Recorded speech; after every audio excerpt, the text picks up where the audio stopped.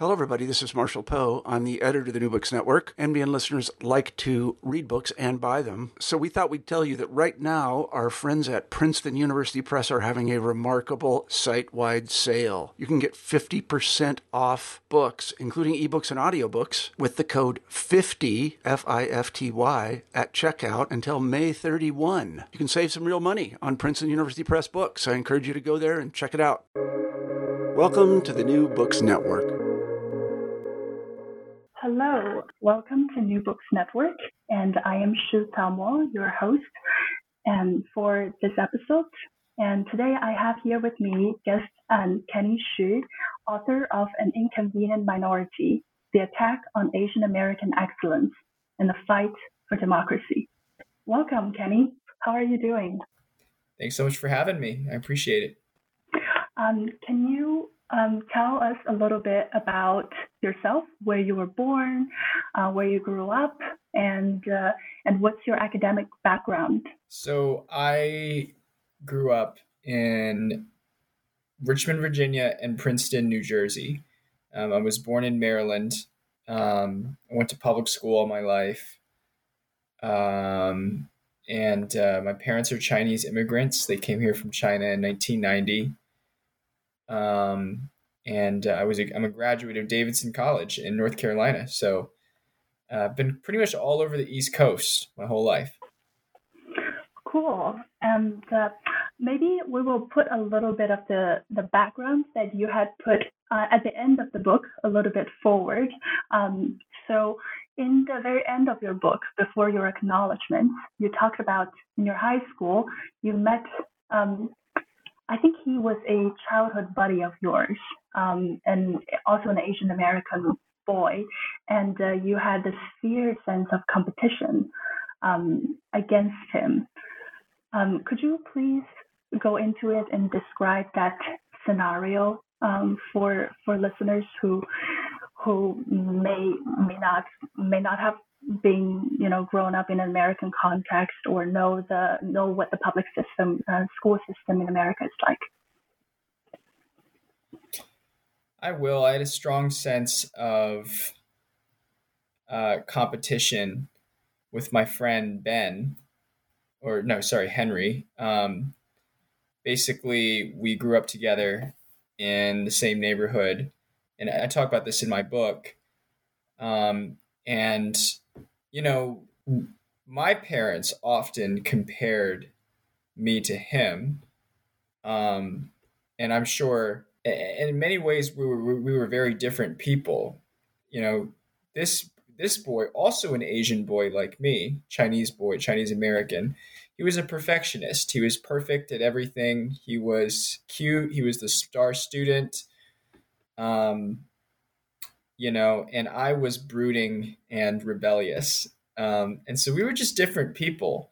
But I felt competition anxiety with him because he was always the guy who could outcompete me. And I was a pretty smart kid, but there was only one thing that I was ever better at him at, and that was writing. I was a better writer than him, and was more talented, and I was a harder working writer than him.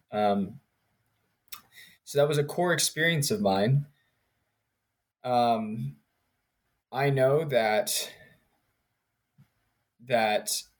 and what that shows me, looking back on it in my life, is that you cannot avoid comparisons in this country or in this world at all. You're always going to be compared to other people, but do you have the fortitude to be able to stand up on your own 2 feet and to say, hey, I am my own person. I reject common comparisons. I reject common stereotypes about myself.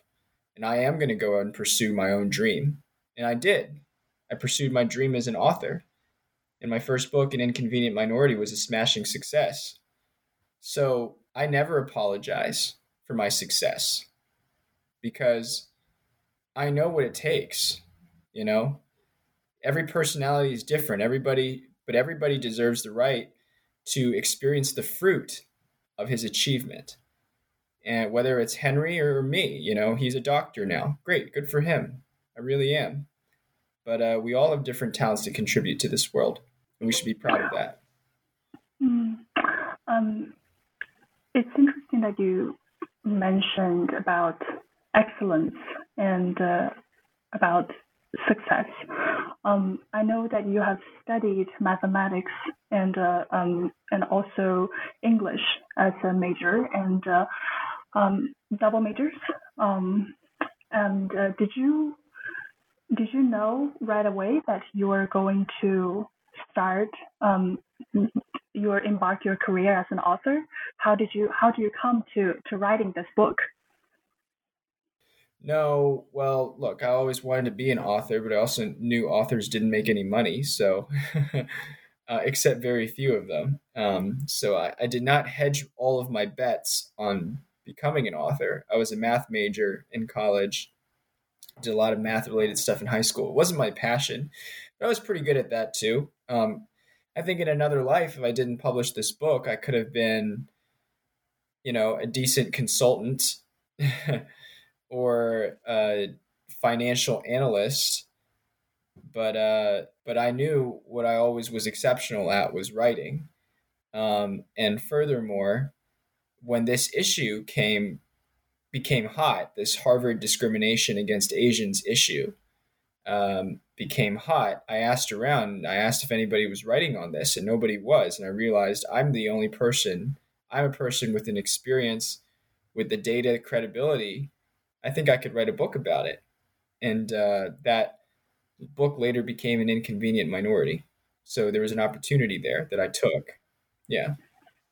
Yeah, which is what we're going to talk about today.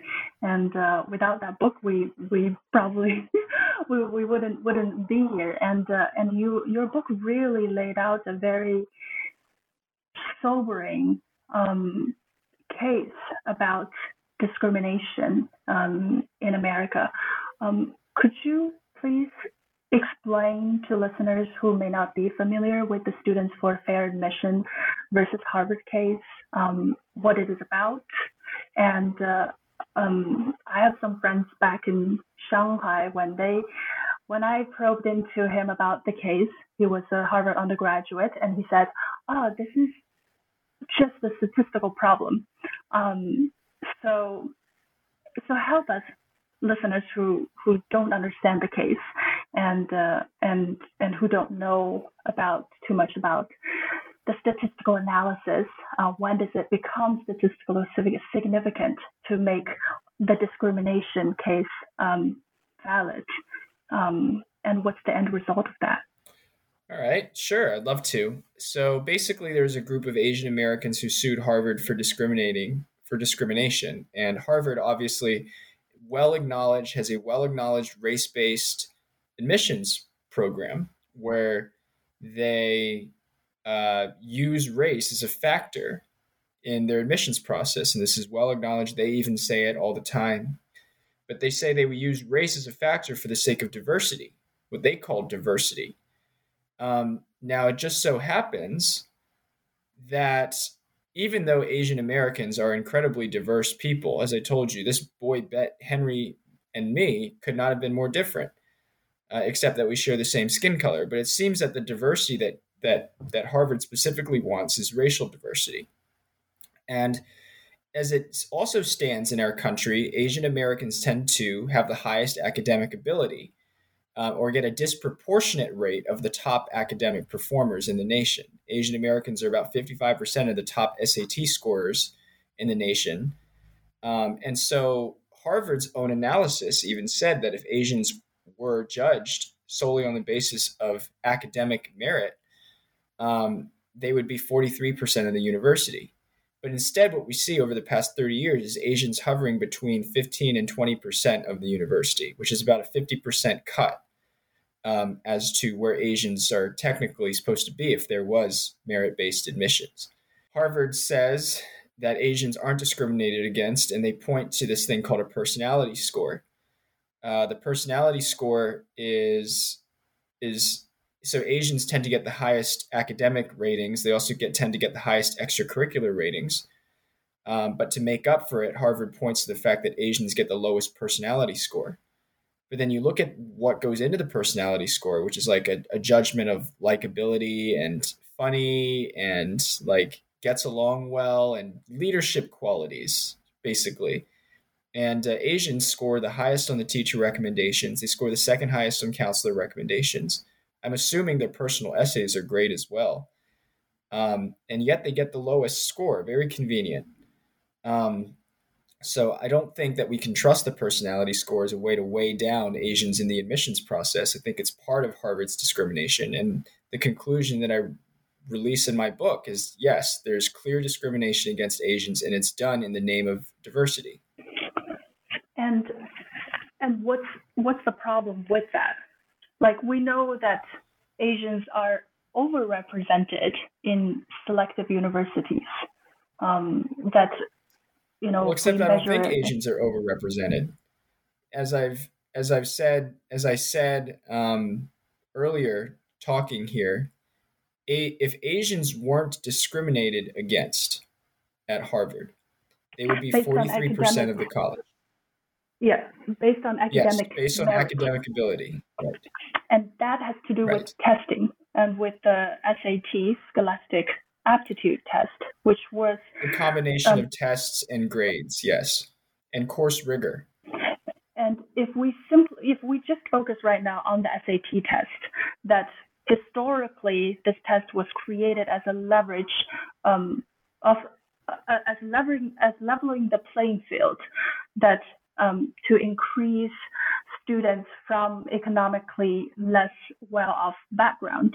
But as you know, over the years, it had shown that it actually, ironically, has direct correlation with one's economic social background. So it is less a demonstration of one's intelligence, if you allow me to say that, than of one's ability to get tutors and get test prep and then going to a school that gives them the rigorous environment, as you had said.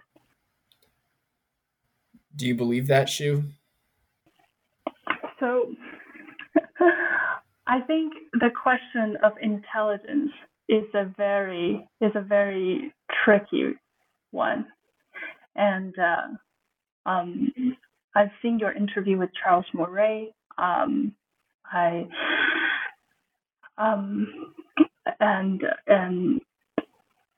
I'm not sure of if there is an inherent innate intelligence. And if that being the case, then that means that we are the meritocracy that we're talking about may not be valid, because we're born with the innate ability to study harder and study better. So it may be easier for Asian Americans to do so. I think that there is some Asian Americans that I talk to criticize the test because they feel in their lives that their mom and dads push them to study for tests. And nobody likes tests. I don't like tests. I don't want to take another SAT for the rest of my life. But it doesn't mean that the test is invalid, right? The SAT, and by the way, as you know, as I've said already, the academic rating is not just the SAT. It's also your grades, and it's also the course rigor that you take. So, but let's just talk about tests, because I think that's a controversial issue. The SAT measures two things. Okay, it measures, one, your innate intelligence, and two, your hard work, right? Because you do have to study for the test to get the best score, right? But what is studying? Studying is hard work. To study for something, you have to have the discipline to do it, right? If you want to get the best grade, guess what? You have to prepare. And I think that is a reflection of the reality of everything in this country. If you want to get the best job, you have to prepare. If you want to pass your accounting exam, you have to prepare. I think it's an important thing, and hard work and preparation should be rewarded. By the same token, I think innate intelligence should be factored into the college admissions process, wouldn't you think? especially an elite college, right? Because in an elite college, you're supposed to want the people who can soak up the material, the elite material, the best that they can, and that involves innate intelligence. So I think the SAT measures those two things, and insofar as they measure those two things, I think it does well in terms of a test of meritocracy, a truly meritocratic exam. The other point that you said was that the SAT privileges rich people. And one, the privilege is not as high as you'd expect. In fact, 1 out of 4 poor people, that is people and families with lower than $40,000 in household income, do better on the SAT than than people and families of incomes of 150,000 or higher. So that's still pretty good. That's still pretty good. And I fear that the other things that the other criteria that are looked at, I hate to tell you this, but they also favor rich people. Your extracurriculars, really? You think poor people can really stack up extracurriculars like rich people can? They can't. And lastly, the fact that rich people tend to score a little higher, I would be concerned if I would be severely concerned about the state of our society if it turns out that the people who score highest on the SAT and get rewarded are actually the poorest people. Because if the poorest people are the ones who are the most intelligent, what that would imply is a society of discrimination. That there is some factor that actually suppresses the more intelligent people of our country. So those are some of the things I'd say about the test. Let's go into the topic of meritocracy. In your book, you talk about the fight for meritocracy. I recently read a book by Michael Sandel who talk about the tyranny of meritocracy, that those who are at the top of the pyramid, let's say people who are at the successful people at the banking,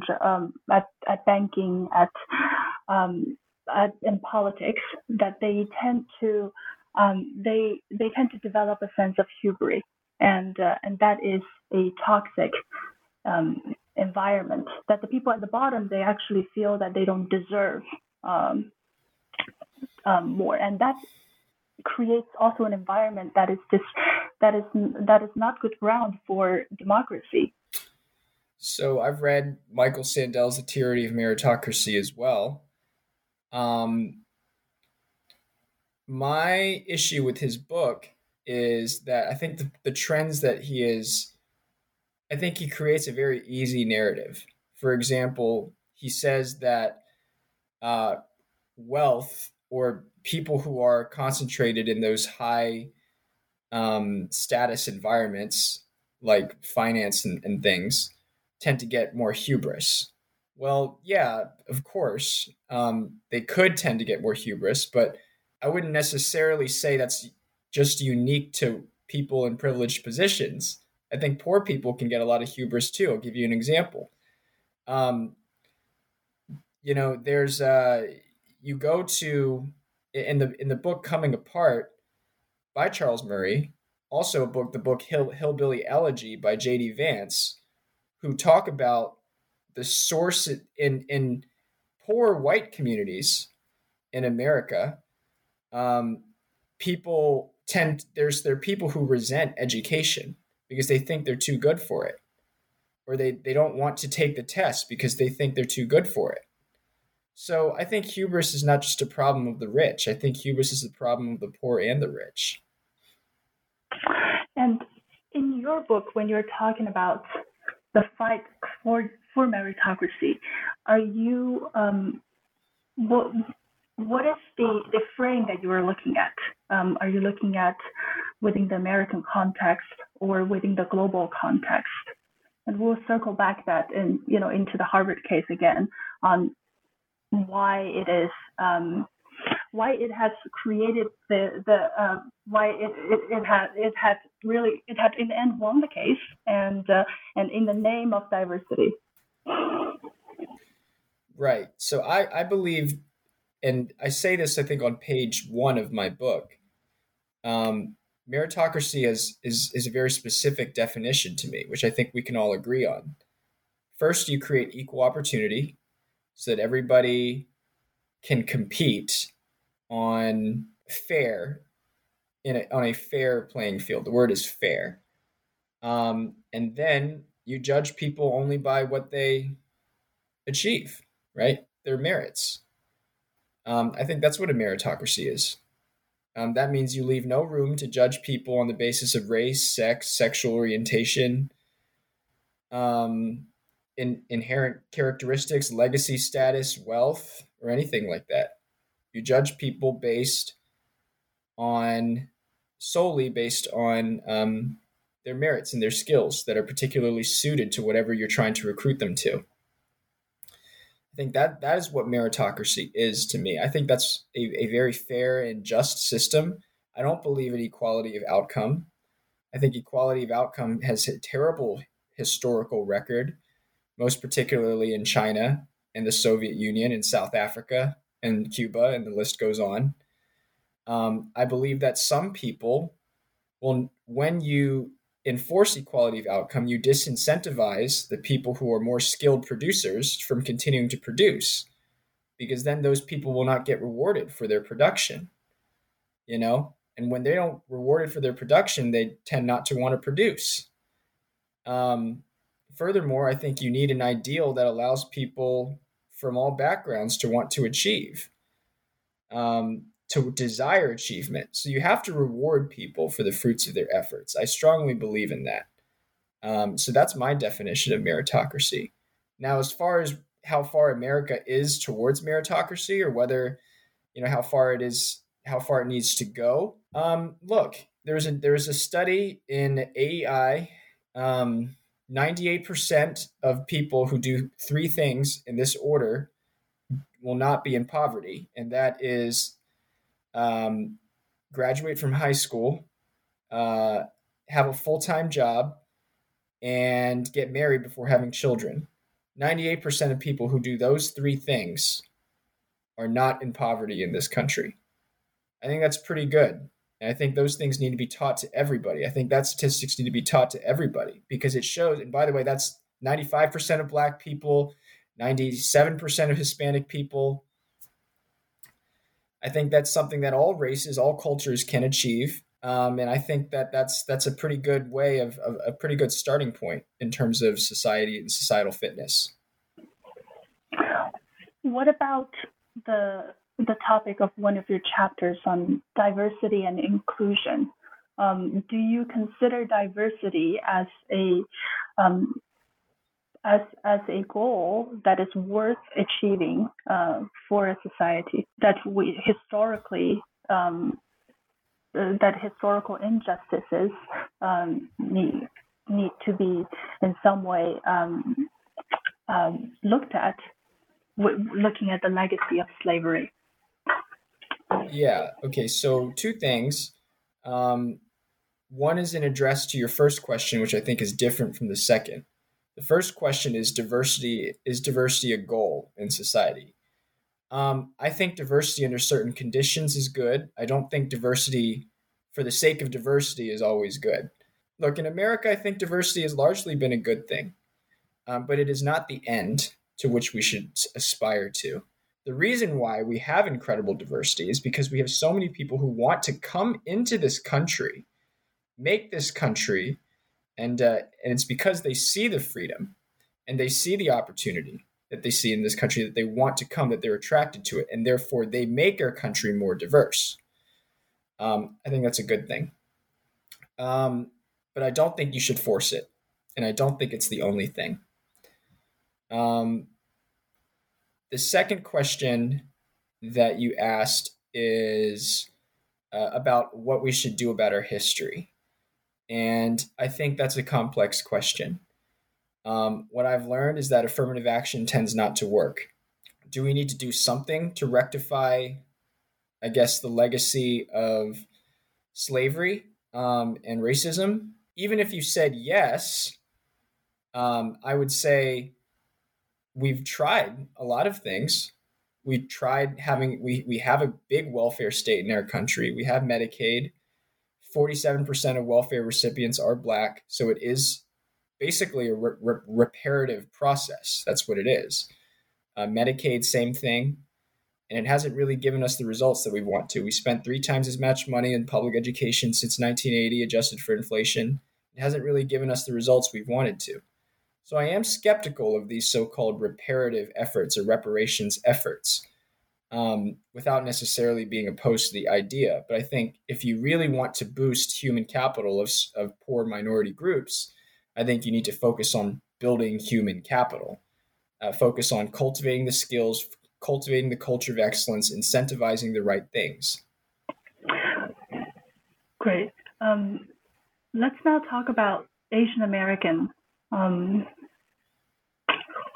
What is this? What is the What is the history of Asian Americans? And you have in your book, you have interviewed maybe hundreds of Asian Americans, and some are newcomers, and others are coming may have been here for generations. Can you paint us a picture of that? And why? Also, I have a question about: is this also a political concept, not just a racial concept? That some Indian Americans, let's say, who feel uncomfortable with the word Asian American and would rather say, I'm an American.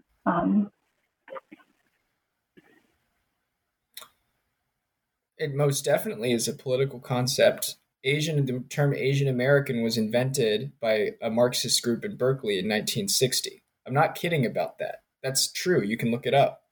They coined the term Asian American because they felt like they needed some way to have people who looked like them have political power in this country, and they knew the power of the identity politics in America. So they coined the term Asian American so they could burst their way into political power. So it's most definitely a political concept, meaning since it is a political concept, it means it doesn't tie into anything inherently about these groups. Like it's not that Asian Americans are inherently smarter or have any characteristic. So when I use the term Asian American, I am well aware that I'm generalizing to some extent. But I use the term because it's so politically conscious right now. What else am I going to say? Like, Americans who came from these countries who generally belong to the immigrant experience, blah, blah, blah. No, I'm not going to say that. So but let me explain what Asian Americans in general as a group have generally done. Generally, they highly prioritize education. Asian Americans study twice as many hours as the average American. Asian Americans study 13 hours a week. The average white American studies about 8. The average Black American studies about 5. Asian Americans tend to be new immigrants who come from 1960, and they tend to come with almost no wealth. That is starting to change, but not to the point where it's really impacted my analysis of this group.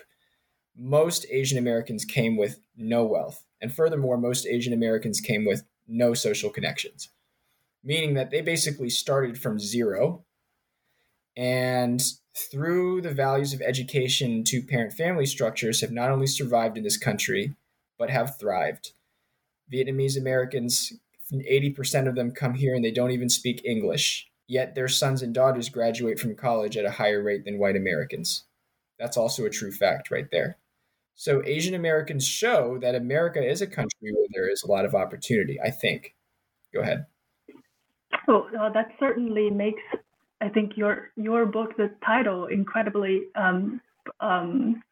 poignant and inconvenient minority. Usually, Asian Americans associated with the model minority stereotype, and this yeah, please go ahead.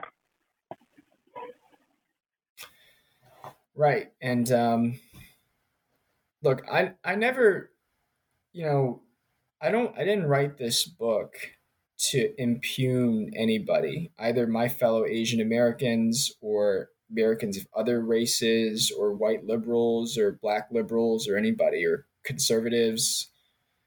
I wrote this book because I love Asian Americans. And it took me a long time for me to really embrace that.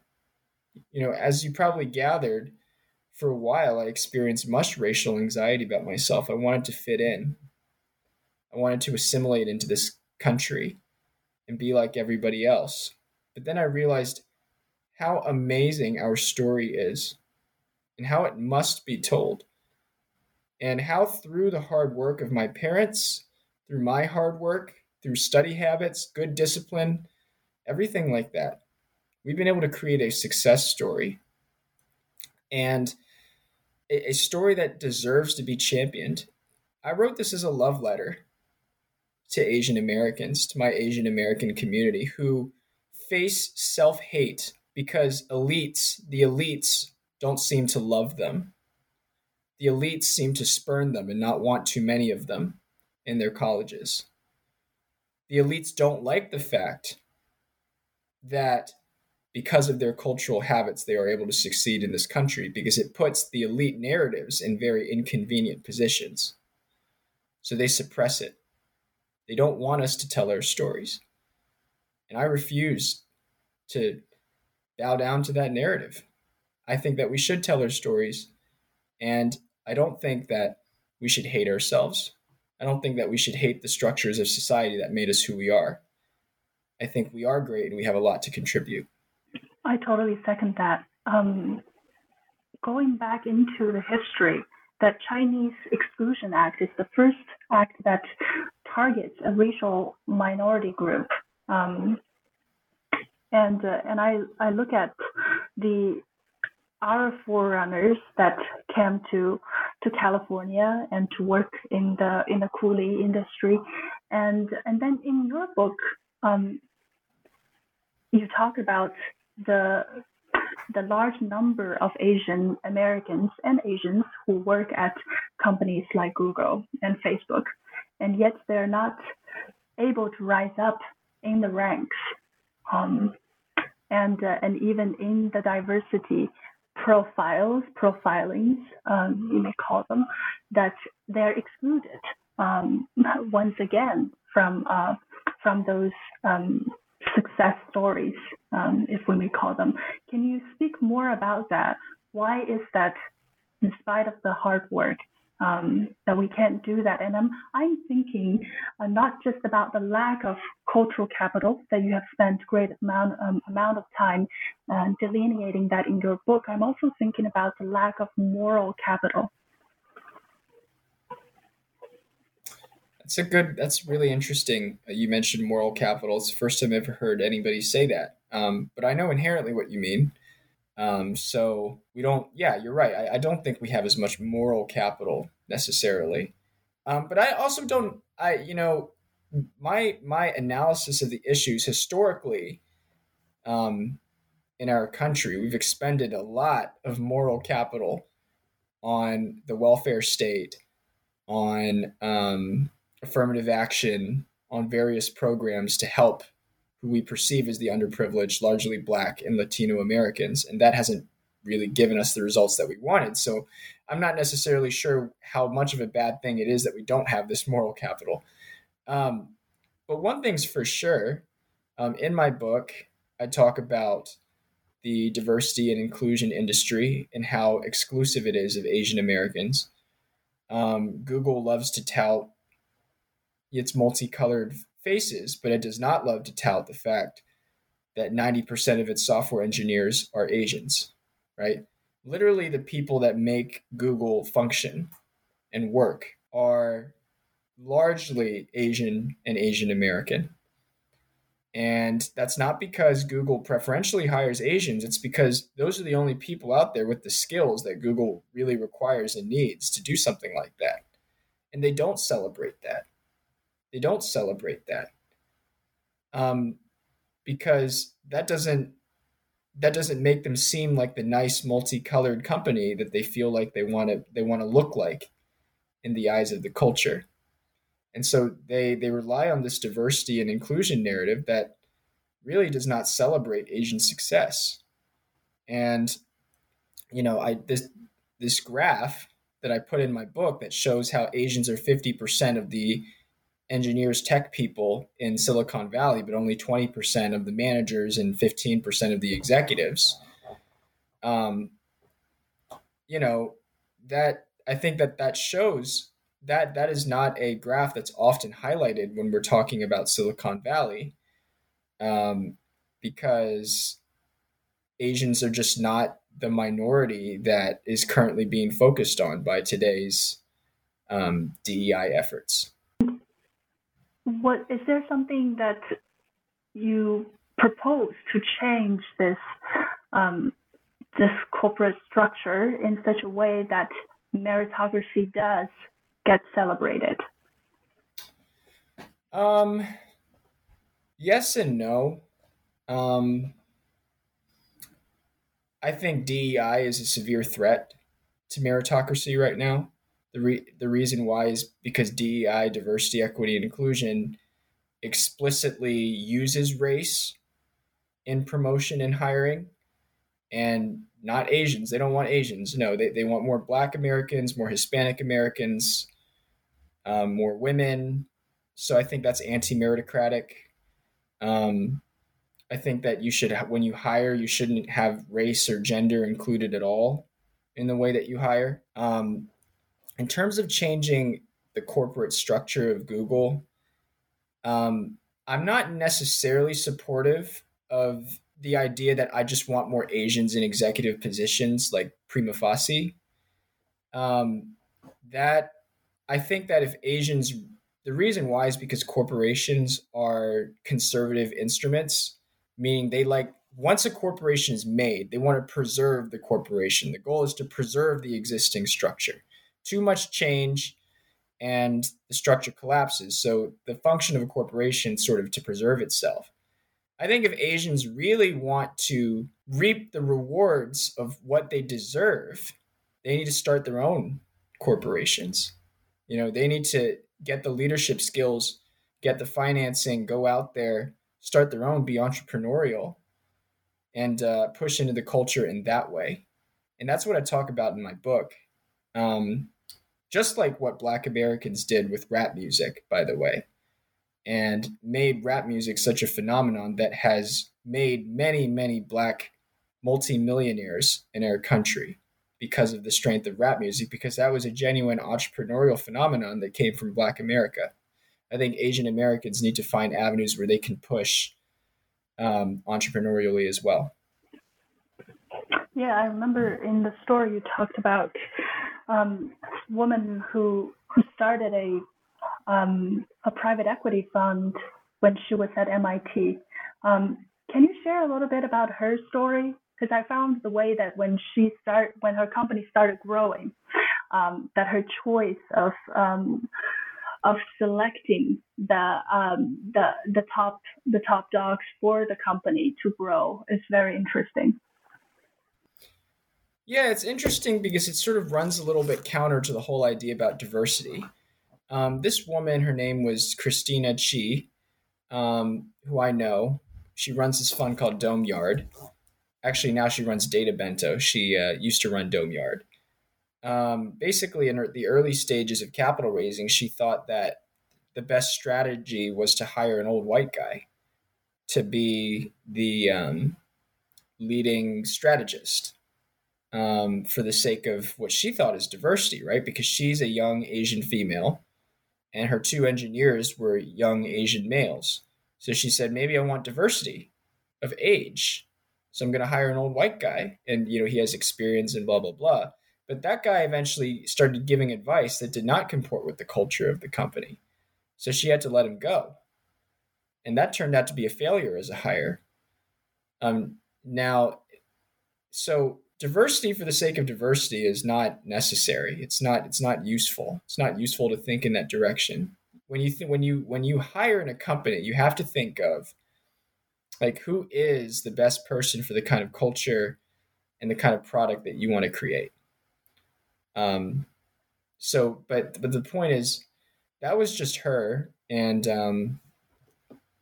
her two Asian software engineers, and they went on. They created a well-regarded fintech firm, and they were able to, make an impact and generate a lot of wealth. And I think that shows also the opportunities and possibilities that are available to Asian Americans who work together. Yeah, definitely. Before we close off, moving on to the last question, I wanted to just talk a little bit about the cultural wars that are going on. What are some of the examples of cultural wars of Asian Americans against other groups that you see from the book that you wanted to highlight? Well, I think there's going to be an oncoming reckoning between white liberals and particularly elite white liberals and Asian Americans. Because elite white liberals want to structure society such that they feel good about themselves, meaning they want this version of diversity that, as I've argued already, is pretty heavily anti-Asian. And so what I talk about in my book is that when meritocracy collapses, Asians lose. I'm 100% serious. Asians are the first to lose. Why? Because Asians in this country don't have generational wealth or privilege or social connections to back them up in the case of meritocracy declining. They're completely reliant upon their skills and talents to move up in society. So when skills and talents are undervalued, Asians lose. Very simple syllogism right there. I think there will be an oncoming clash between, and there already is, between the attack on meritocracy and the future of Asian Americans. And that's why I think Asian Americans need to stand up. They need to stand up for their own rights, because when they stand up for their own rights, they're standing up for more than their own rights. They're standing up for the American dream, in a sense, because the American dream is you can come from any country and you can come here, and we're not going to look at your background. We're just going to treat you on the basis of what you can contribute. I think that's the American dream, and I think that's an ideal that is worth preserving, and I think Asian Americans can take the lead in preserving it. So just one note I wanted to mention that that there is perhaps a sense of craving for comfort and really being good at stability amongst the Asian Americans. Do you see that as inequality starts to grow, and I don't expect that it will stop growing any sooner, that this, maybe the cultural sensibilities of Asians toward stability may hinder us and may contribute to the collapse of the American dream. If it, let's hope that it doesn't come to that. I would love to hear your thought on that. I think it. I think if Asian American, I think we have a choice, right? I don't believe in political determinism. Okay. What that means is I don't believe that ultimately structures and conflicts are preset. I think Asian Americans can learn how to speak out, and many already have. As I chronicled in the last chapter of my book, many have started standing up against Harvard, and because they know what this lawsuit means for the future of this country. So Asian Americans have a choice, just like every American has a choice. What are they going to stand up for? Are they going to stand up? Are they going to be too comfortable with their suburban house, their suburban picket fence, their their belief in their own hard work? Are they going to be so comfortable and ignorant and naive that they won't stand up for their sons and their daughters' futures? Or are they actually going to take action and speak out? I've met more first time Asian American political activists than I've ever had in my entire life over the past 2 years. And I can tell you, these people are as fired up as any American about our country, and they're going to make as much impact, if not more. So I'm optimistic. I do believe Asian Americans can find their voice as long as they stay true to themselves, their values, and who they are. But they have a choice. Thank you for ending on such an optimistic note. And before we close off, I wanted to ask you, is there another book project that you're working on? What can we expect from you in the coming years? There is, Shu. There is. And I can't say too much about the details right now, but I am going to shine a larger light and a larger focus, I think, on exactly what is happening that is causing this wide racial achievement gap that we're seeing in our country today. And I'm going to share some pretty hard truths in this book, truths that are not easy truths to swallow, but need to be said because it's the only way we're going to solve our problems. And I'm going to talk about how today's current solutions, like equity, one word is equity, that's very, very popular right now, are actually going to harm minority kids' futures more than they're going to help. So that's my next book. Great. We're really looking forward to that. Thank you so much, Kenny. Yep. Thank you.